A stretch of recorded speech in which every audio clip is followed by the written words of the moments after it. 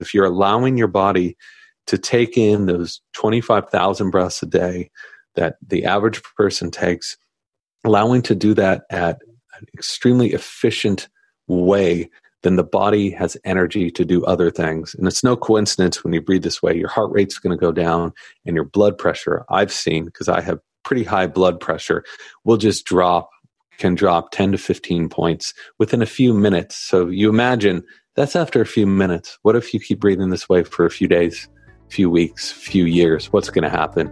Well, we've seen what happens. These people have been studied and they've managed to really overcome so many problems.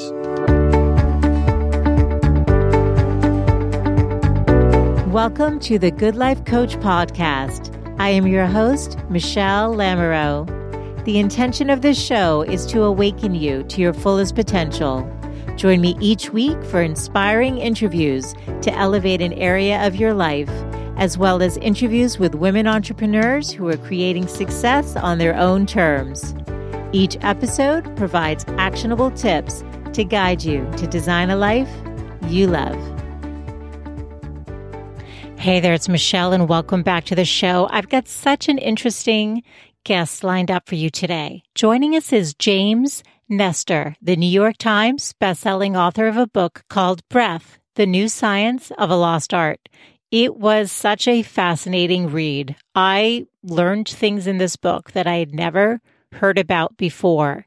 So we all know that what we eat impacts our health. We know that exercise, or the lack thereof, impacts our health.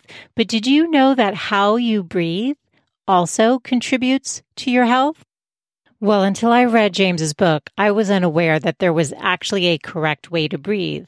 So it turns out that we should all be breathing in through our nose. We should be nasal breathing. And so we discuss this as well as why breathing incorrectly is contributing to chronic conditions. He explains why nasal breathing is so important. He provides us with a breathing exercise that we can easily do. And we cover other key areas from his fascinating book. Now, before we jump into the show, as a reminder, James is a journalist, and this show is for entertainment purposes only. It is not medical advice, and anything dealing with your health and well-being should always be discussed with your trusted healthcare provider. So take a breath, relax, and let's get into the show.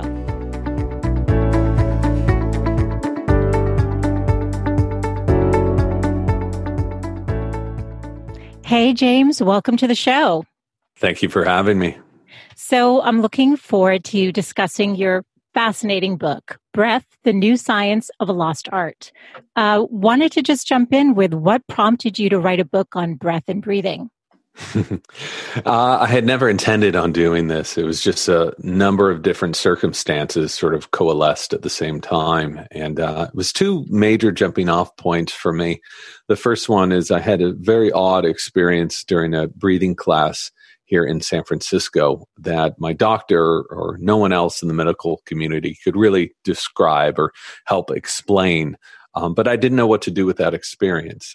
So it wasn't until several years later after that I met some free divers, these people who were able to hold their breath for 7, 8, or 9 minutes at a time and dive down to depths below 300 or 400 feet just with their natural bodies, that I really saw the potential of breathing. And they explained to me that breathing also had, all of these other applications beyond just deep diving. It could help cure yourself of diseases or help heat your body up, all of these crazy claims. But it was interesting enough that I went out into the field and explored it. Well, you really went out in the field. In the story, it was beautifully written. So what I appreciated was that I felt like as the author, as the writer, you created a level of trust with me, and I'm sure I can't speak for everyone, but the people reading it, because it had a storytelling element to it, which I appreciated, but you also immersed yourself and allowed yourself to be a test subject, which I commend you for, but also I was worried for you reading along. So I'm wondering, one of the first investigative things you did was to plug up your nose for 10 days. Can you paint a picture of this experiment and what you learned from going through this? Sure, the things you never thought you'd be doing in your life. This came about, again, this was not something that was planned. It wasn't a prank. It wasn't some stunt that we wanted to put into the book. But as the research started developing, we found some gray zones between the scientific research and some other claims that people were making. So we know that mouth breathing is very injurious to your health. We know it's implicated in snoring and sleep apnea and hypertension and even metabolic problems. I mean, it goes on and on and on. But no one knew how quickly that damage came on. So I had been talking with the chief of rhinology research at Stanford and many conversations with him over months and months and months. And he thought it would be interesting. He's like, well, what if we test this? He couldn't find anyone. He was just riffing. We were at lunch, hanging out. He's like, oh, that'd be interesting to test. So he didn't have any money through Stanford. And so we had to pay to do this study. And the we is me. I didn't want to just do one person because it's really hard to gauge data with just one person, a study of N1. So I managed to convince a breathing therapist who is a nasal breathing fanatic. He's been talking about this stuff for 10 years. I said, you got to put your money where your mouth is. Come on out here. As a joke, I mentioned that. And he showed up all on his own dime, Wow. And we spent 10 days with plugs up our noses to test just how injurious mouth breathing was. And then we spent another 10 days just nasal breathing, doing some other breathing exercises, because what we had been told for so long from so many people in the medical community was how we breathe does not matter. According to them, to many people still today, nose, mouth, 20 times a minute, whatever, doesn't matter. And we thought it would be interesting to put that to the test. Well, you did. And so what did you discover from this? And people need to read the book. I mean, there's so much great research in it, so they need to read it themselves. But if you could tell us what you actually learned from doing this. I put this right at the beginning of the book because I wanted to identify very clearly what the problems were with breathing. People don't realize that 80% of the population is breathing inadequately. When I first heard that, it was shocking to me. I said, what are you talking about? I've been breathing my whole life. I'm still alive. I'm doing fine. But then you start to look at these populations. 10% of the population has asthma. Half of them snore. A quarter have sleep apnea. We have allergies. It goes on, and even autoimmune problems have been tied to breathing. So you look at this huge population of people, and that was really, really shocking to me. And 25 to 50% of the population habitually mouth breathes. So we found within a single day of mouth breathing, my blood pressure went up about 15 points. I started snoring, and I had not been snoring before. Within a few days, both he and I, the other subject, Anders Olsen, and myself, we had the exact same downward spiral in our sleep. So we got sleep apnea. We started snoring 4 hours throughout the night. That was my worst. Blood pressure kept going up. We were anxious. We were fatigued. And these weren't just subjective markers. These were all very clearly laid out with data.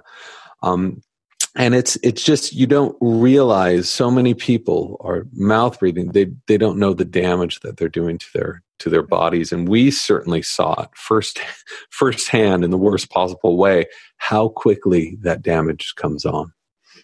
Wow. Okay. So, you've just discussed everything from chronic insomnia, snoring, sleep apnea. You mentioned in the book asthma, but even having crooked teeth is somehow associated, the way our face is developed, and more, all could be caused because of breathing incorrectly.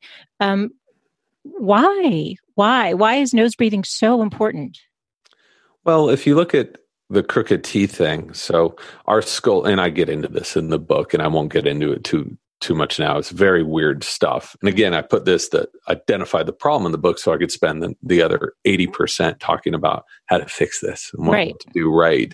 So with crooked teeth, our skulls, our faces have been growing more flat. Our mouths have been shrinking. That's why we have crooked teeth. And if you have a mouth that's too small for your teeth, you're going to have a smaller airway. And that's one of the main reasons why we're choking on ourselves with sleep apnea and we're snoring. And it's also implicated in allergies and some forms of asthma as well. And this is this story that has been around for so long that no one's been looking at, is how the human face has changed, where anatomically we become a species that has chronic breathing problems. So just identifying that and understanding that helps us then be able to place that in the context in which we can help improve it. We know what the problem is. Okay, great. What can we do about it? And just by nasal breathing, just by switching that pathway, which is what we showed in the Stanford study, our snoring went to, I was snoring 4 hours at its worst. So the very first night I was snoring for about 20 minutes, 25 minutes. The next night, I think I snored 8 minutes. Within 3 nights, I wasn't snoring at all. I had 0 sleep apnea. The other subject had the exact same improvements. My blood pressure went down about 15 points. Okay. We felt nurtured. Our O2 went up. Our CO2 went up. I mean, across the board, our bodies were in many ways transformed by just changing the pathway through which we breathe. And the reason is because the nose, there's this wonderful new article that a journalist just wrote about all the wonders of the nose, and she really compressed it in a wonderful way. But the short version is our nose filters air, it heats air, it humidifies air, and it pressurizes air so that when that air gets to our lungs can absorb it so much more easily. A breath through the nose, you're going to absorb 20% more oxygen than a breath through the mouth. Think about how much energy and how much wear and tear you're saving on your body by just 20% is a huge number. We can do so much more nasal breathing with less air and less effort. And that's really the key. Wow. It's so interesting. And I'm thinking now people are going to be wondering, am I a nose breather? Do I breathe through my mouth? How does somebody discern? Because actually, having read your book, I was paying attention. I was pretty convinced that I breathe through my nose during the day, but I have no idea what I do at night. So how does somebody really know? Yeah, and I had no idea about this either. When I first set out to write this book, I wrote this proposal, thought I had all the fields figured out, all the researchers. I didn't at all. And I realized my breathing was so poor for so long. I thought it was just normal to go to bed at night with 22 ounces of water and wake up throughout the night and just have a dry mouth, wake up, drink some water, continue that dry mouth. But it's not at all. If you look at any other animal in the wild, how do they sleep? They're not sleeping with their mouths open. And humans should not be sleeping with their mouths open at all. But, beyond the damage that's going to occur in your airway, because when you breathe through your mouth, the soft tissues in the back of the throat will tend to lurch forward and help occlude your airway. Your tongue goes back when you open your mouth. Just instinctually, it goes back. If you have your mouth closed, that tongue is going to go to the roof of your mouth, which is exactly where you want it. That helps open the airway. So the way that I fix this, and they're studying this at Stanford now, and Dr. Mark Burhenny's been studying this for decades, is, now this sounds crazy, I realize, but it's really not. If you do it properly, and now there's a bunch of different products coming online to try to sell you on this stuff, but I found you don't really need them. You tape your lips shut at night. And by that, I'm not saying, this is a hostage situation, strip of tape across your mouth. I'm saying you get a piece of hypoallergenic micropore tape that is this very light adhesive, and you take a teeny piece about the size of a postage stamp. You place that right on the lips, the center of your mouth. You can still talk while doing this. You can cough, you can breathe, whatever. All you're doing is training that mouth shut at night. And 4 out of 5 of my friends who were chronic snorers, and they calculated this. I didn't write about this in the book, by the way. This was just a little study I did on the side. Okay. They no longer snore because of this trick. And I've heard from probably 50 or 60 people who did this. Within 2 nights, they said, "Oh my God, I am no longer snoring. I'm getting more oxygen. I feel so much more rested." And I think the reason no one's heard about this is there's no way to make money off of this. It is free. Yeah. It is free. If it doesn't work for you, that was probably a quarter of 1 cent, of tape that you put on your mouth. So.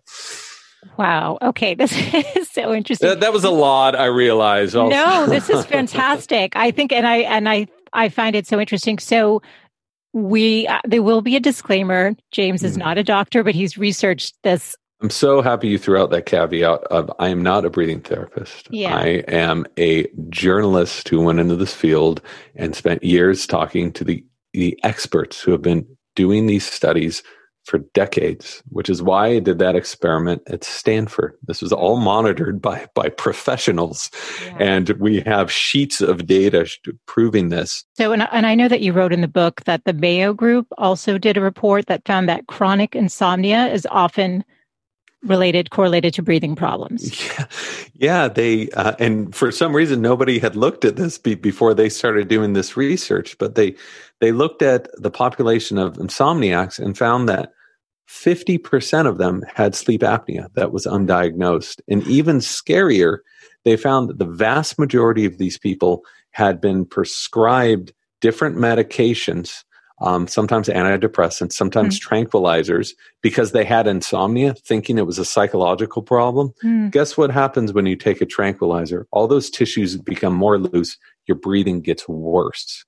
And every one of these people was failing their pharmaceutical treatment because it was making breathing more difficult. So there is this, and again, this stuff is freely available to anyone to look up. And that was the Mayo Clinic, and there's this great YouTube talk on it. But we just haven't been, it just shows you how breathing is so essential to our health, and no one's been paying attention to it because it's been right in front of us the whole time. All I could think of when I was reading this book was you must be having the most interesting conversations right now, and everybody must be telling you about their chronic sinusitis and their sleep apnea and their snoring and all of it. And so now I'm going to share what resonated with me. So you tell the story of, and I hope I pronounce her name correctly, Katerina Roth, who is from Germany. She passed, I think I Googled her because I was fascinated, around the age of 91. And they wrote that she had a moderate scoliosis. Now, the reason I'm referencing this is when I was about 10 years old, I was diagnosed with moderate scoliosis. I was not disfigured like the images I saw online.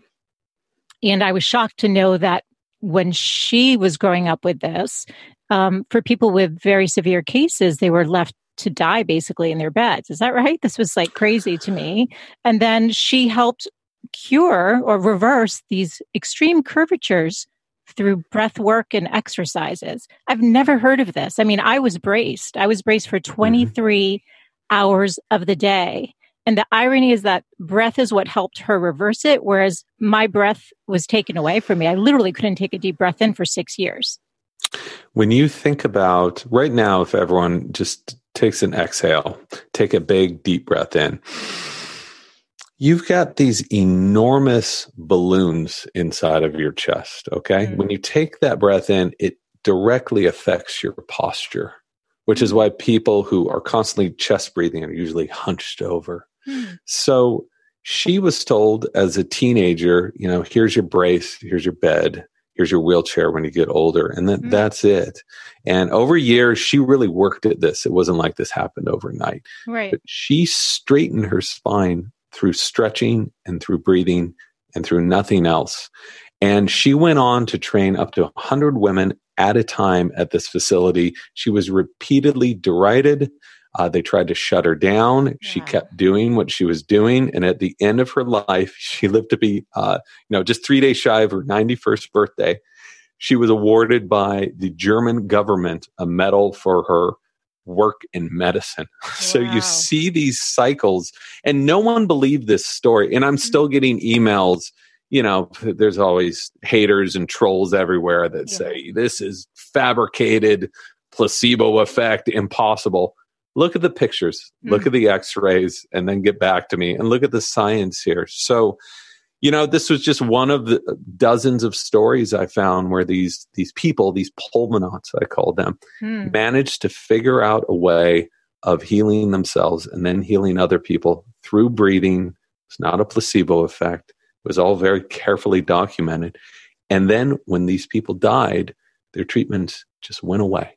And Oh. these cycles they keep happening now. I know they're happening today, but I was not looking for these stories or these arcs, but they kept happening over and over and over again. And I hope at this time now we're having this resurgence in recognizing and appreciating what our breathing can do for us. Yeah, and you might find this interesting, but when my brace came off, I developed allergies to food.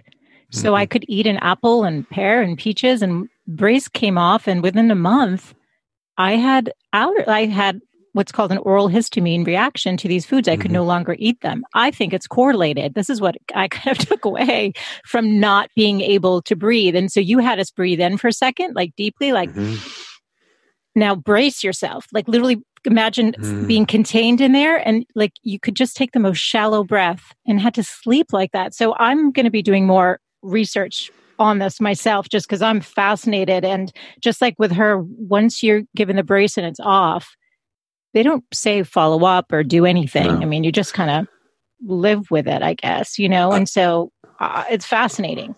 I've heard so many. I mean, I'm getting dozens and dozens of emails every day. I wish I could respond to all of them. I'm not able to right now, but of saying the exact same thing, not directly related to scoliosis, but with people who have had headgear or braces or other orthodontics, which has made that small mouth smaller and suddenly start snoring after years of wearing this, or have allergies.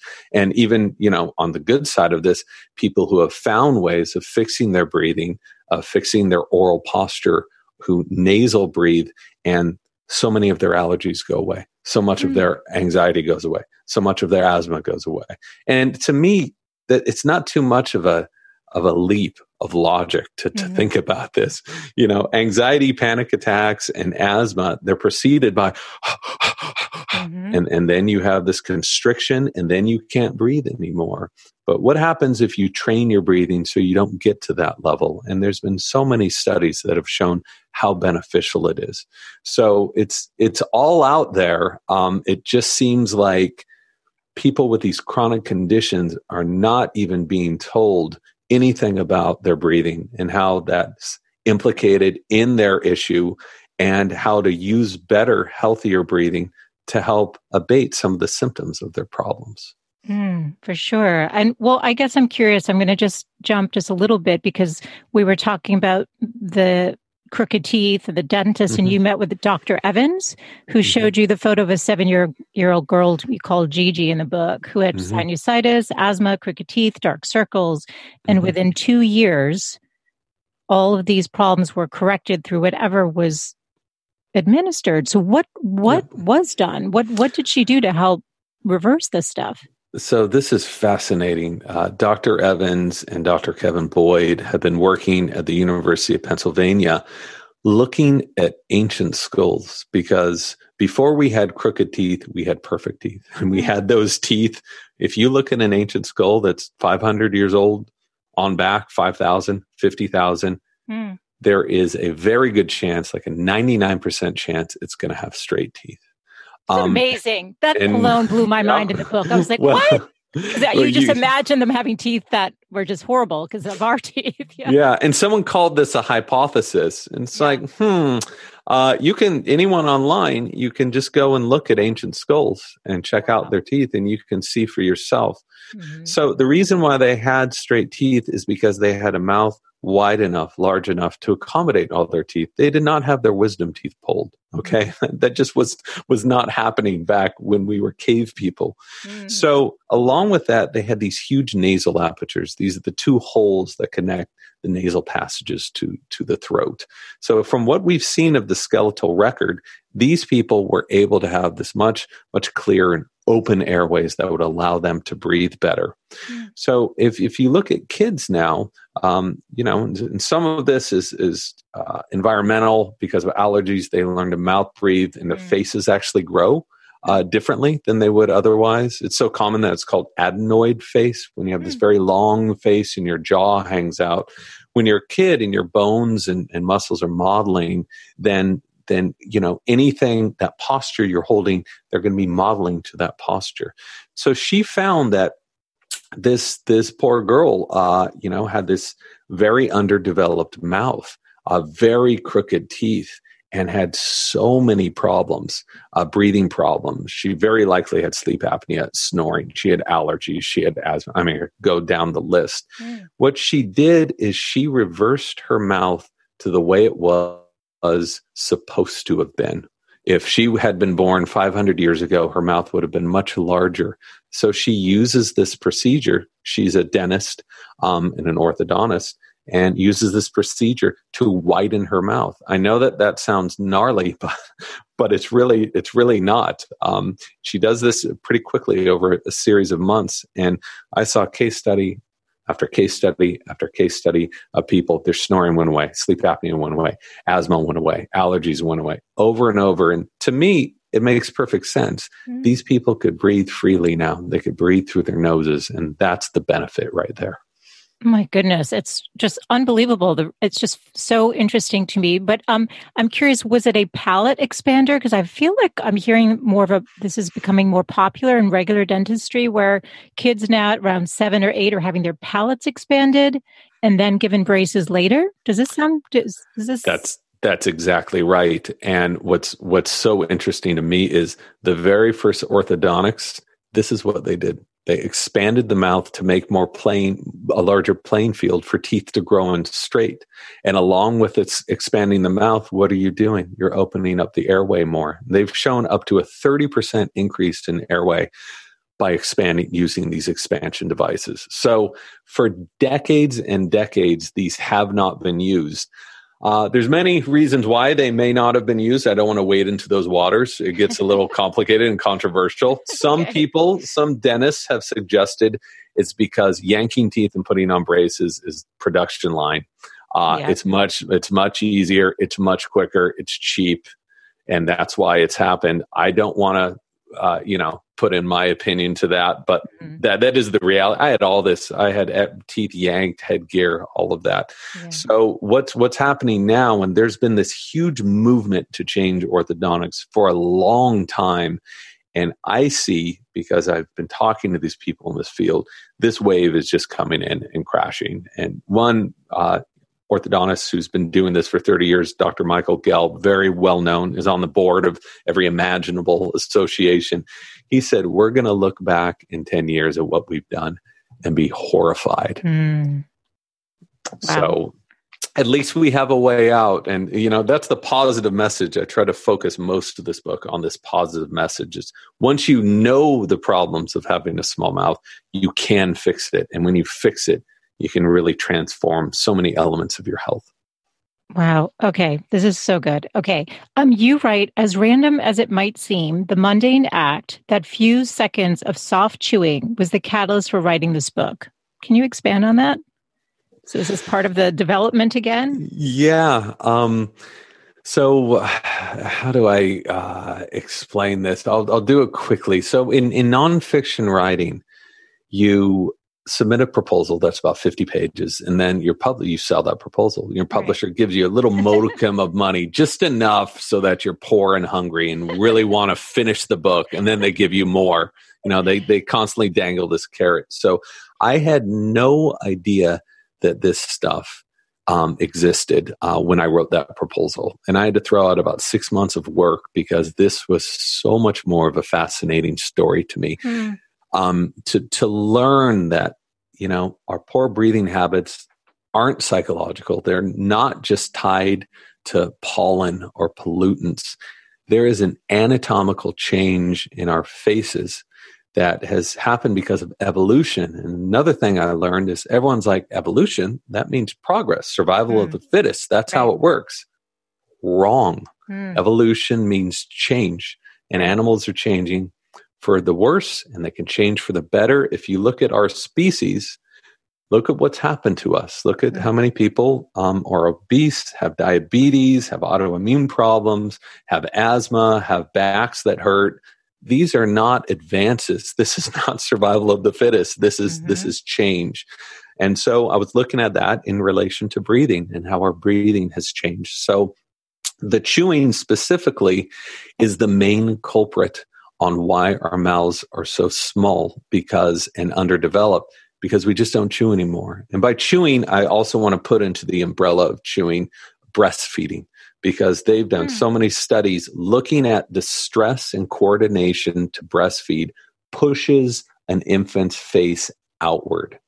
And all of that chewing stress builds those muscles and helps build those bones. They've taken populations who have been bottle fed versus breastfed and looked at them snoring later on in life. And those who were bottle fed snore and have sleep apnea at a much higher percentage than those who are breastfed. So it really starts in infancy, but throughout childhood, eating, I think about the food I ate as a kid growing up in Southern California.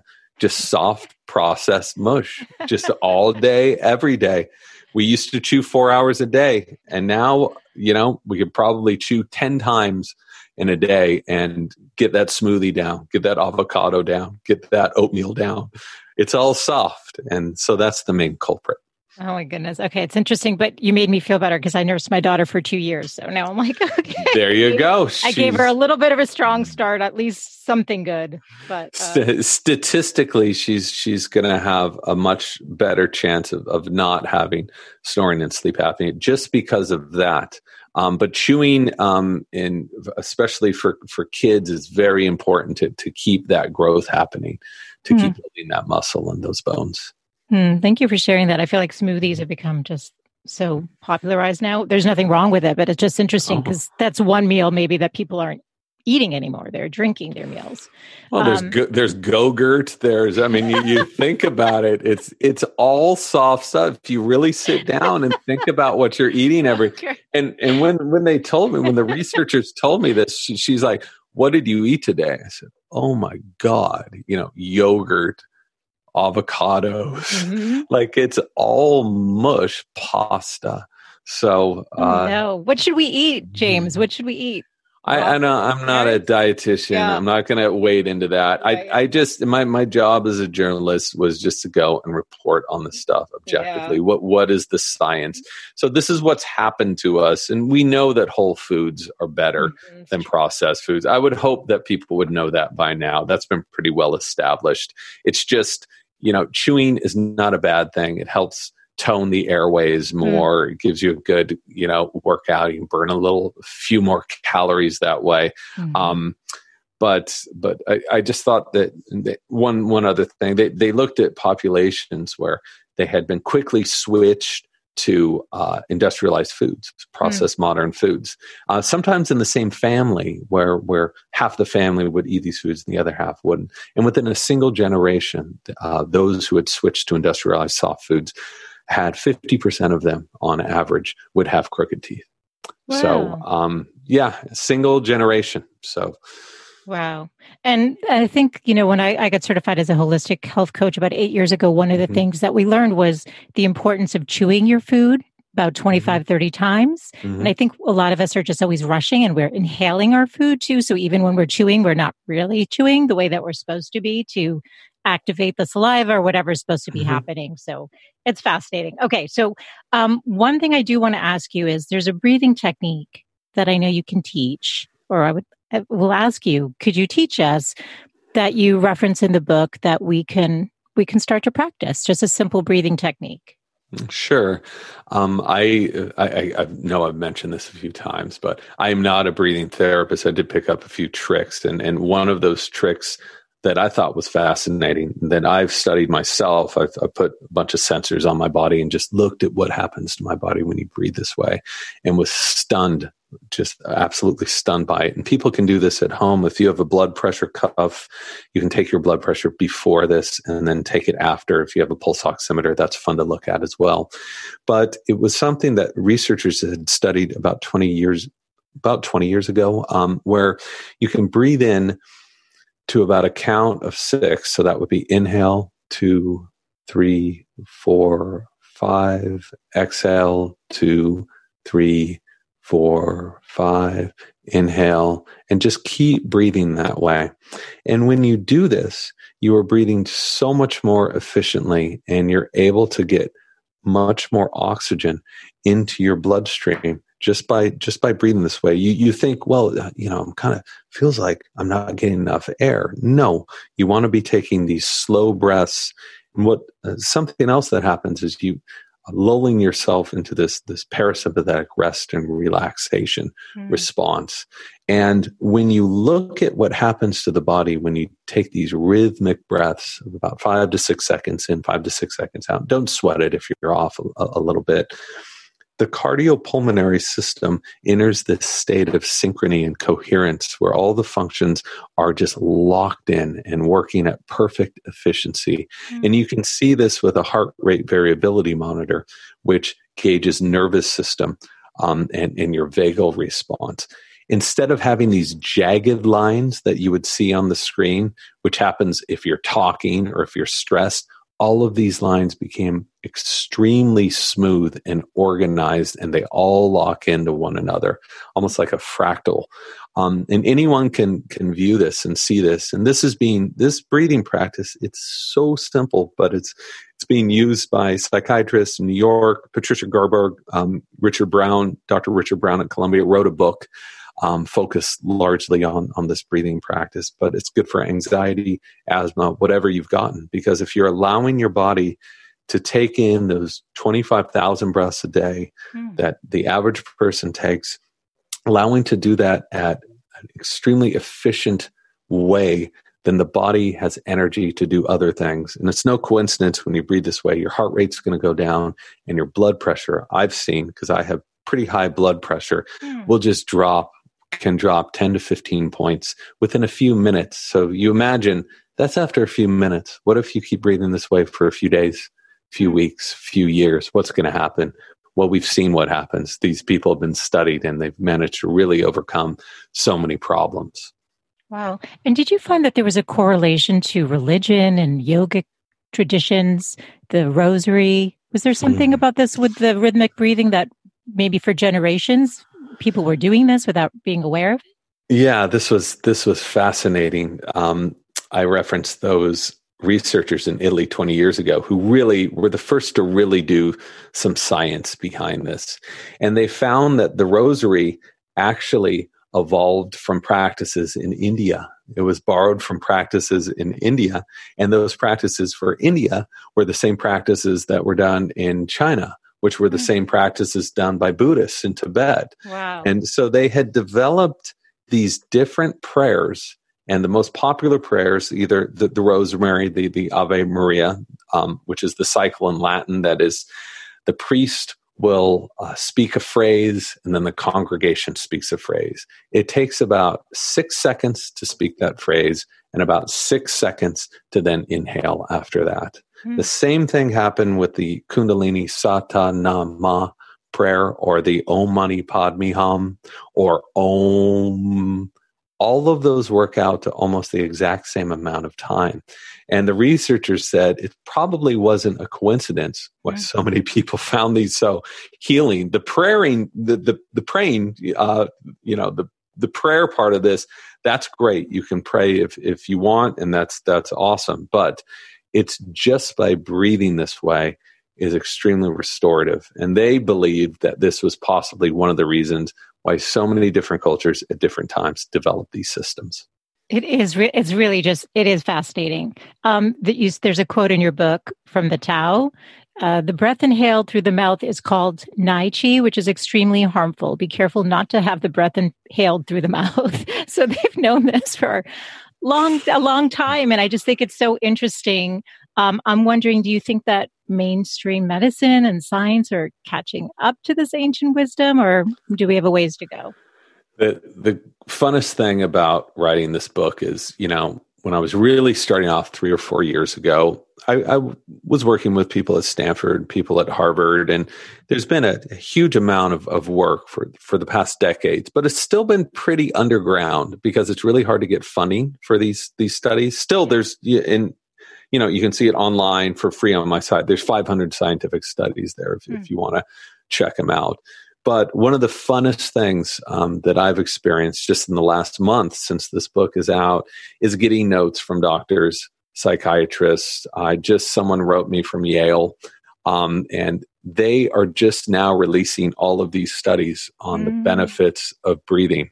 And Stanford now has this huge initiative in breathing, right now. So Harvard's had this for a while. Herbert Benson's been doing this work for 40 years, and his work is incredible. Yeah. But I think humanity is at the point where we're like, okay, things are bad now. We need to start taking care of ourselves, and all of this bluster and this people fighting one another and all these accusations in the academy. I would like to think we can put that aside and help learn together and work together and figure this thing out. And it's been very inspiring to see these real experts in the field at some of the top institutions now really taking breathing as an important area of research to be explored even further. There's so much more to learn about it, and hopefully we will learn about it in the next few years. That's great. It's encouraging, sort of an open source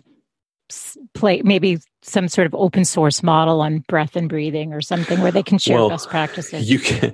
You can't patent how we breathe, and that's what's wonderful. You can read these studies and they will show you how people were breathing this way. And breathing's free. It's available for everyone. As I've mentioned, the worst thing that's going to happen from some of these practices is you're going to feel better. Yeah, absolutely. Like you said, it's free. Well, let me ask you then, has the way that you're living and breathing changed? I'm wondering if there's any daily practices or weekly practices that you've incorporated that maybe we can consider doing as well. This is funny. Having written and researched a book about breathing for so many years and having it been out for the past 5 weeks or so. Yeah. I am not a very good breather these past few weeks. I mean, I've been on so many for hours a day. I'm talking, and when you're talking, notice what happens. You're breathing through your mouth. And that's one of the reasons why you're thirsty. I think that's one of the reasons you get more tired more easily. So I do not want to be the poster boy of like perfect breathing. I'm a journalist. I found these things. There are some hacks you can do. Like the book is filled with all that. Like listen to the researchers. You can even be skeptical, but listen to the researchers and see what they've actually done.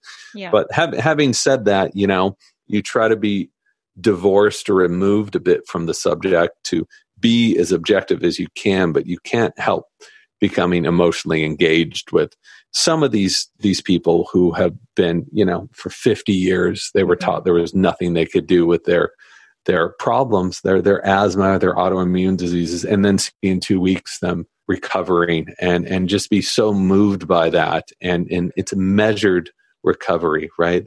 There is data behind it. So picking up a few of those things, and I live a very frenzied life, and incorporating some of what I've learned from them has been enormously helpful. I was lucky enough to test this stuff in labs, so I could really see how helpful it was for my body. And when you have measurements and machines, it really shows you that it will be doing the same thing for other people as well. Not just your attitude, but it really changes how your body works, and that's so important.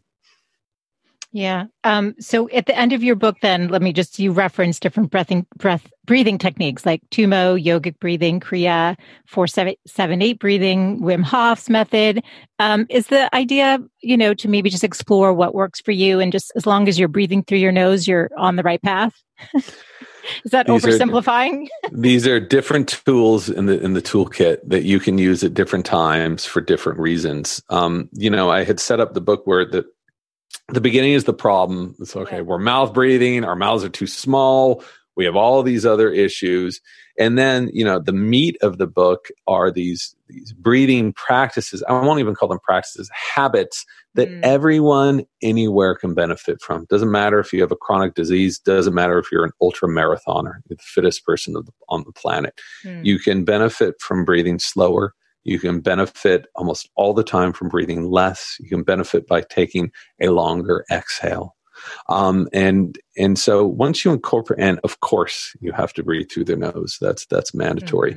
But after you've gotten that down and want to go up that next rung, that's what the Wim Hof, the Tumo stuff, the holotropic. Once you've figured that out, and those techniques, talk about crazy science. These people curing themselves of autoimmune diseases that, according to doctors, it was medically impossible. but check out the papers published in Nature, one of the most prestigious scientific journals, in the world, and see what they're finding. And those stories I just thought were incredible. Not everyone needs that. Not everyone's going to want to do those really intensive versions, but we can all breathe better. We can all benefit from that. Yeah. This has been such a fascinating conversation. Everyone should buy this book. I mean, it's just so interesting and just you're going to learn so much. But I'm curious, what's next for you, James? Is there a breath too, or where are you going? No. Are you done with breathing? I've exhausted myself of breathing. No, we're hopefully we're going to be possibly putting this into a doc or a miniseries. Oh, cool. Got some, production's very weird right now during a pandemic, but there are some rumblings from that world down there. But I have another book idea that I've been picking away at for a few years, but the idea of actually starting another book right now makes me a little queasy to my stomach. So I'm just going to be talking about breathing for a while and trying to breathe a little better than I've been breathing the last few weeks. Oh my goodness. Well, I've loved this conversation. If people want to learn more about you and your book, where can I direct them, James? The website's a good spot, mrjamesnestor.com. Some other jerk took James Nestor, so I had to put the Mister there. That wasn't cutesy. I'm trying to get better at social media, even though I'm still pretty bad at it. So Mr. James Nestor on Facebook, Instagram, Twitter, and all the rest. By the way, I have on my website, I have a bunch of videos of these amazing, the scoliosis people who were able to straighten their spine and people who are able to overcome emphysema. So it's all there on video, and I'll be posting a lot more of that stuff as soon as I get 2 minutes to sort of figure that out. Thank you for your time. I'll link all of that in the show notes. This has been such a pleasure. It's really life-changing research, and I'm very grateful for you to have put it all in one place and have kept it so interesting. And so thank you so much for your time today. Thank you very much for having me. This is Michelle Lamoureux, and you've been listening to the Good Life Coach podcast. Now remember, all of the show notes can be found over at thegoodlifecoach.com. Now, I have one favor before you sign off today. If you've benefited from any of the shows that you've listened to and really enjoyed the content, would you be kind enough to take just 1 minute and rate and review the show over on Apple Podcasts? It's how I know what's resonating with you, and also it helps other women find the show. Thank you as always for tuning in, and I look forward to reconnecting next Wednesday. Bye for now.